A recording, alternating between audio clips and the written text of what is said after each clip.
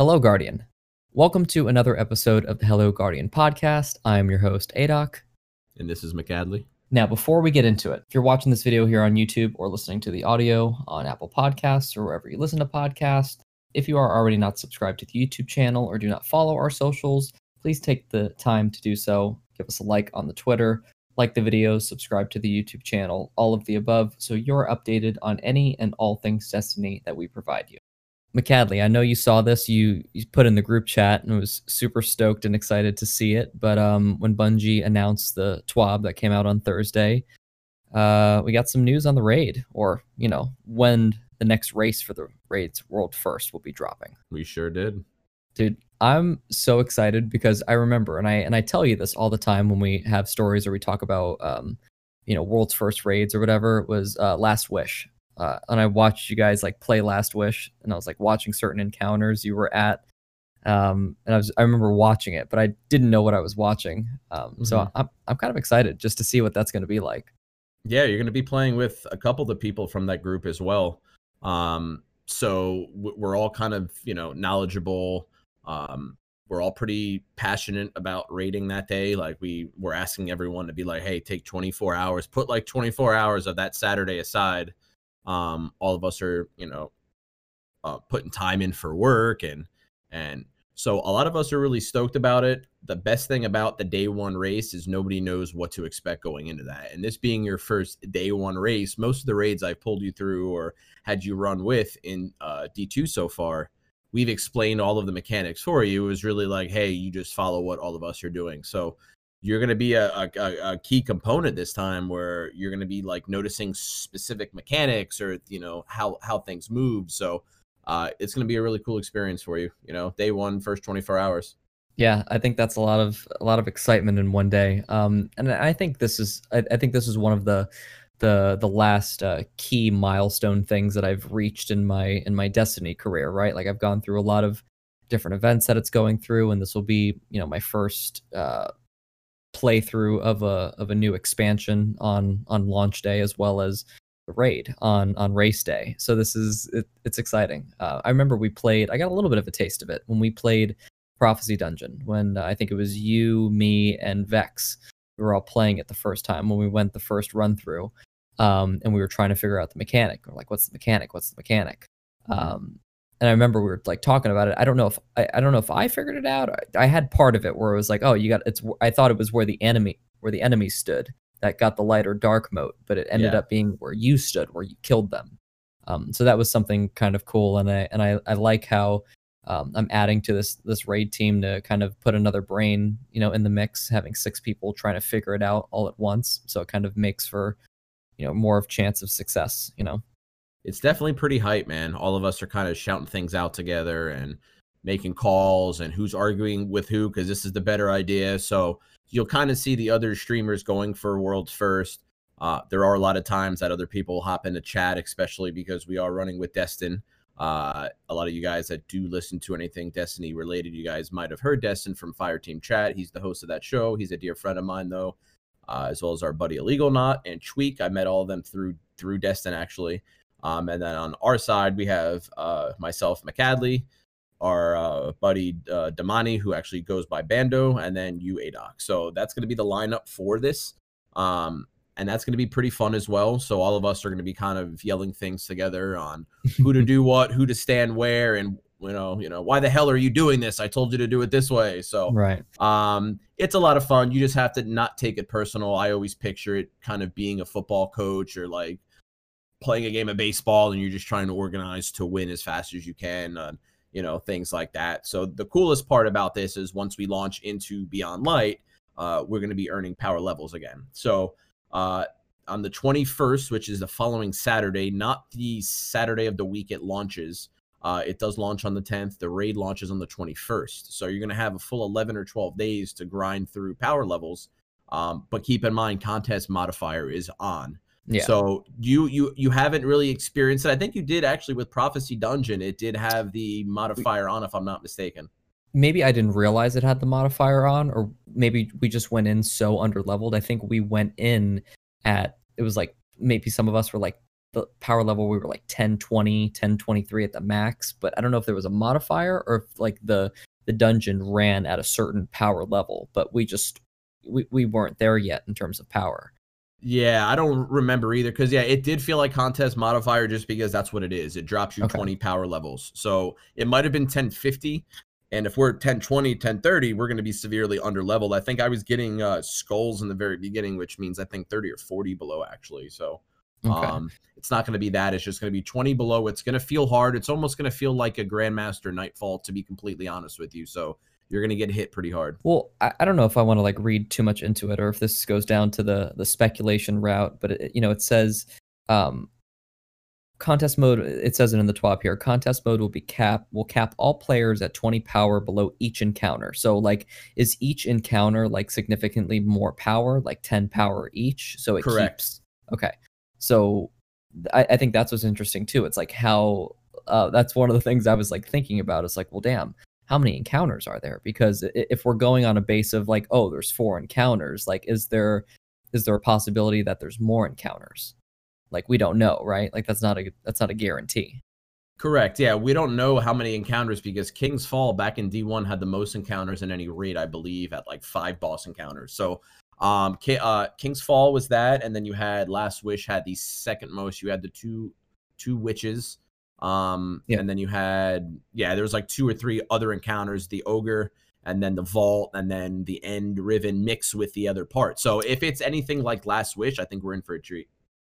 Well, that was interesting too, and that's really what I loved about Last Wish, and I think I've mentioned it before in an earlier episode, but just watching, I think I watched like it was either Glad or Sweat. Like I watched their world's first run, and I saw the excitement as soon as they killed Riven at the end.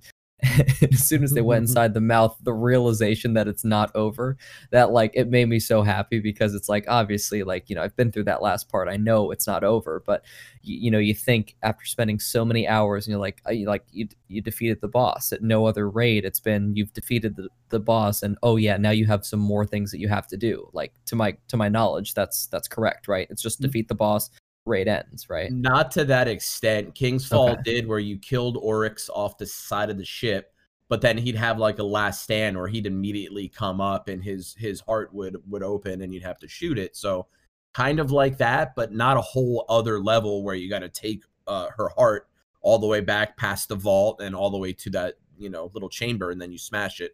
Right. There's never been anything like that. So even that as an experience, even falling down and watching how large Riven was, that was like I've never seen this before. Well, that's So what's cool, man, and I hope there's something more like that because I think a lot of those good elements that I guess people talk about for King's Fall, like Last Wish had a lot of parallels in that sense. Obviously, not the same raid, but there were a lot of those good things too that you wanted from a lot of encounters and like a really like giant boss, and I don't know, it just felt it it looked was like a it was the raid. same. It Yeah, was a raid. Yeah, that's what a raid should feel like. I think Vault of Glass that we will be getting in January. That's one of those things that I think it was the first raid. It was more nostalgic than a lot of people will be like, that's the best raid in all of Destiny. In my right. opinion, it's just the most nostalgic because it was the first raid of its kind. If you didn't play WoW, you've never really known what a raid of this caliber is. So it was really just more of the nostalgic value. But I do think King's Fall was probably #1 in Destiny, as well as the Wrath of the Machine, which you've never even, I don't think you've watched most of either, but Yeah, I've seen some of the gameplay where you're like on have the you? ship at one point. I haven't watched the full raid. I'd like to at one point.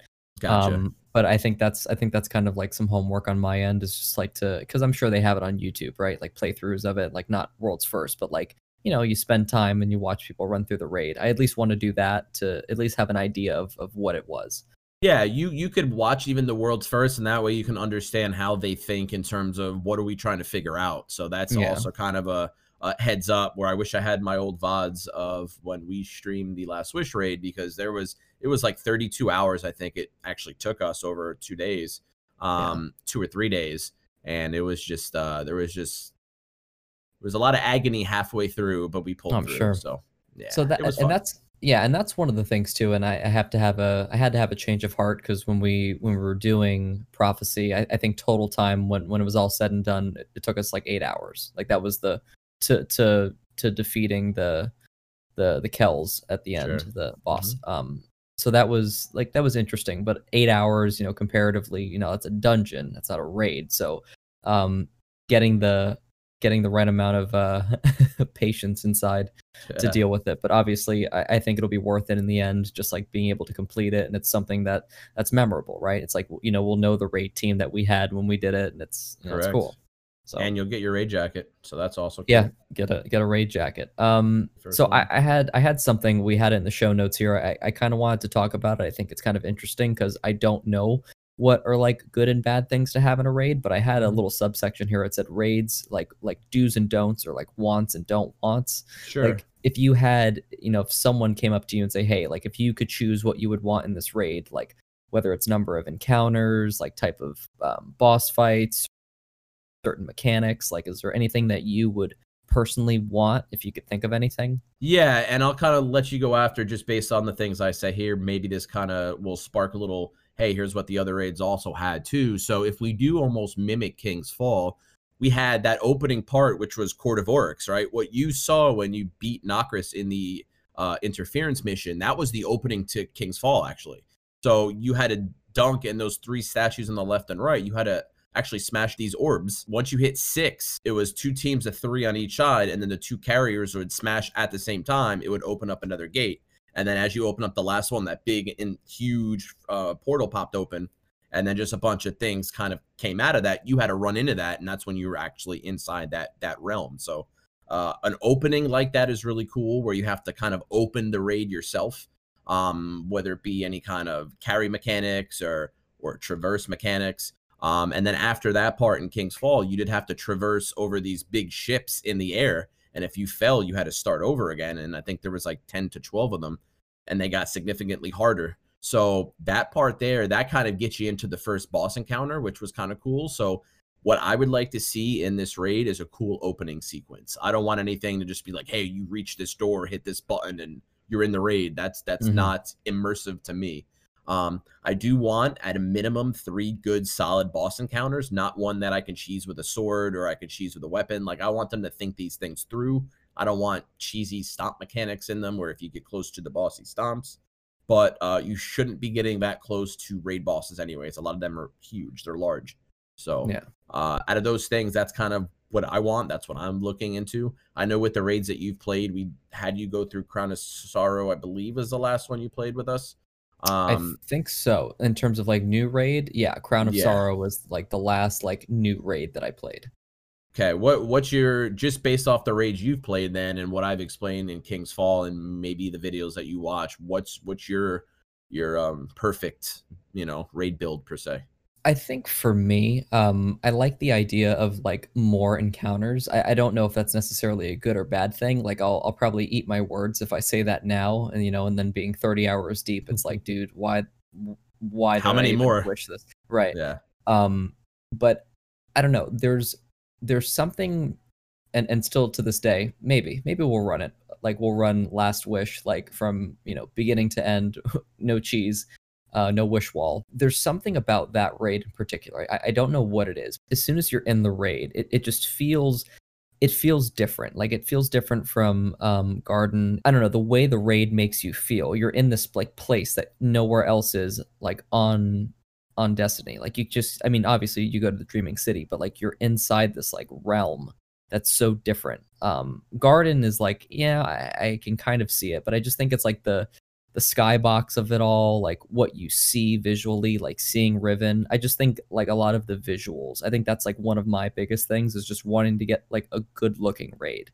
Like it looks good. Like I A nice remember big beautiful watching, environment. Yeah. right, yeah, like the thing that I remember, like at least from King's Fall, is like seeing like Oryx, like giant, like at the end, like that's like a really memorable thing. Even though I've never played through the raid, like that's something that just comes to mind. Like another thing that comes to mind is seeing Riven like before you do the last encounter, like when you're trying to see her shadow or not, when you're dropping down, like that's like such a memorable thing. Garden doesn't have that for me. Scourge doesn't have that for me. Crown of Sorrow did. I think like just the whole skybox of like when you're getting to the last encounter after you do all the jumping puzzles to like get through the room, and you drop down and you see the treasure everywhere, like that looks really cool. So I think for me the biggest thing is just visuals. like just getting a really nice, obviously like big boss encounter that visually is appealing, and like it's stimulating. It puts you in a sense that like I can't get this experience anywhere else in the game except this raid. Like that's what I want. Yeah, I don't think it's hard. Yeah, it's not hard to ask either, just based on what they've created here in the past. But speculation is we're going into the Deepstone Crypt. Now, is that going to be part of the raid? Is that going to be end of the story? Is that going to be like a blind well experience where there's hordes and hordes of enemies, where you do specific events? Is it like a menagerie, you know? So we don't know necessarily, at least I don't. I don't like to read into the data mining stuff a lot of the time, just because, again, to me, that ruins a lot of the experience. Kind of like I said in the previous podcast, episode 6, I was explaining where I don't really like trailers that much. So it just kind of gives too much. So kind of back to the raid stuff. I kind of agree with you. I like the immersive environment. I like the art design of things. That last room in Crown was pretty cool, especially with the actual mechanics that you have to do with your other teammate, because it was 3 teams of 2. So you were like responsible for your own section. So all that felt kind of cool. A lot of accountability in that raid as well. It's not like one person can pull everyone through. So I do kind of like that mixed with the whole contest mode. It's going to make it harder, even regardless if the raid is going to be hard or not. At the end of it, it's going to feel like a super hard experience. Like this is endgame. So yeah, I'm excited for the raid, man. I hope all of what we kind of speculated on, at least a little bit of it, comes true. It's not like we're asking to bring in unicorns and such. It's things that they've done in the past. So that stuff's pretty cool right there. There's not going to be any artifact power either, which I know you might have mentioned it. If not, there's not going to be any artifact power, regardless of how powerful you are. Cap is going to be 1230. That's going to be the highest that you can go. Anything above that, it's not going to hurt or help. So what you want to do is you want to get your character as high as possible near 1230. If you're 1230, you have as much as an advantage as the next guy does. So yeah, so I think that's kind of a nice thing. And I don't know, I wanted to pick your brain on this. Was you know, raid obviously would drop the Friday of the launch. The expansion would launch, and then that Friday the raid would start. Do you think it's a better move by Bungie to move it a week back, to give players, you know, additional time to at least casually play the game and not feel like they have to rush through and burn content just to get power level? And the fact that it's on a Saturday instead of a Friday? Yeah, I mean, as a gamer, here's the split on this one. Here's the catch-22. So it's going to give, in terms of the people that are hardcore on Destiny 2, it's going to give them a full 11 days, and that's awesome. That's going to help us get to that level. That way, I know a lot of people are going to stack bounties. I know I'm going to be one of them, as well as I know you've started already. So we're going to get a little bit of a head start at that point. I'm going to start stacking probably this reset. But in terms of that, why it's a catch-22 is just because of that. Where also it being in a week after, you're going to have games like Cyberpunk 2077 out.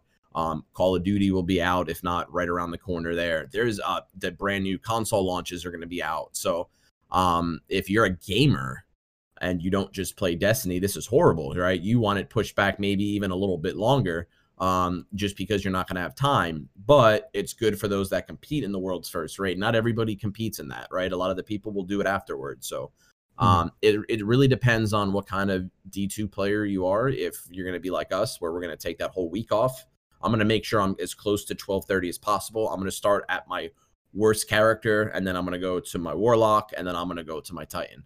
Hunter obviously being the worst character in the game. Sorry, Hunters. But that's going to help Hunters. That's going to raise. Well, I was going to say, you used to be one, and then you changed to Warlock, which again, I like more than Hunters though. So no, it's true. I do too. So, and that's going to be the way that I'm going to do it, because I've learned in the past that if you start with your third character, the other levels, you'll actually be higher at the end of the expansion. So I'm going to play this expansion 3 times through. That's going to give us the best shot at the raid. So I hope you're ready for that. Yeah. And again, at this point, I'm just kind of taking, you're taking the lead on that, just kind of telling me, hey, what's the best move? Obviously, I know to, you want your strongest character to be done last. Obviously, it's just so that level just moves over. So all you're doing is just you're ranking your gear level, because the guns should be, already as high as they can be. Yeah. So that'll be pretty cool. So I'm super stoked for that. That was something really interesting. Go ahead, take it away. So in terms of more news that we just received over the last 24 to 48 hours or so for the PvP community, there's been a big win. It's a small step towards a bigger goal here. I stopped playing Trials mainly because of hackers. So I was always into Trials in D1, D2. Trials of the Nine was cool. I enjoyed it, but not as much as I was enjoying Trials until the massive amount of hackers came. So Bungie actually sent one of the hacking websites, Perfect Aim, a cease and desist letter, and they actually took the Destiny 2 portion down on their website that a claim has been made by Bungie. So this is a huge step towards stopping cheating. So Yeah. I don't necessarily know, because again, with what they can do, all of these guys here at Perfect Aim, they can just go and say, I'm not, you know, I would never hope that this would happen. I'm not supporting this, but they can just grab that, create another name, throw another person's name on the website that's the owner, and then just launch it again.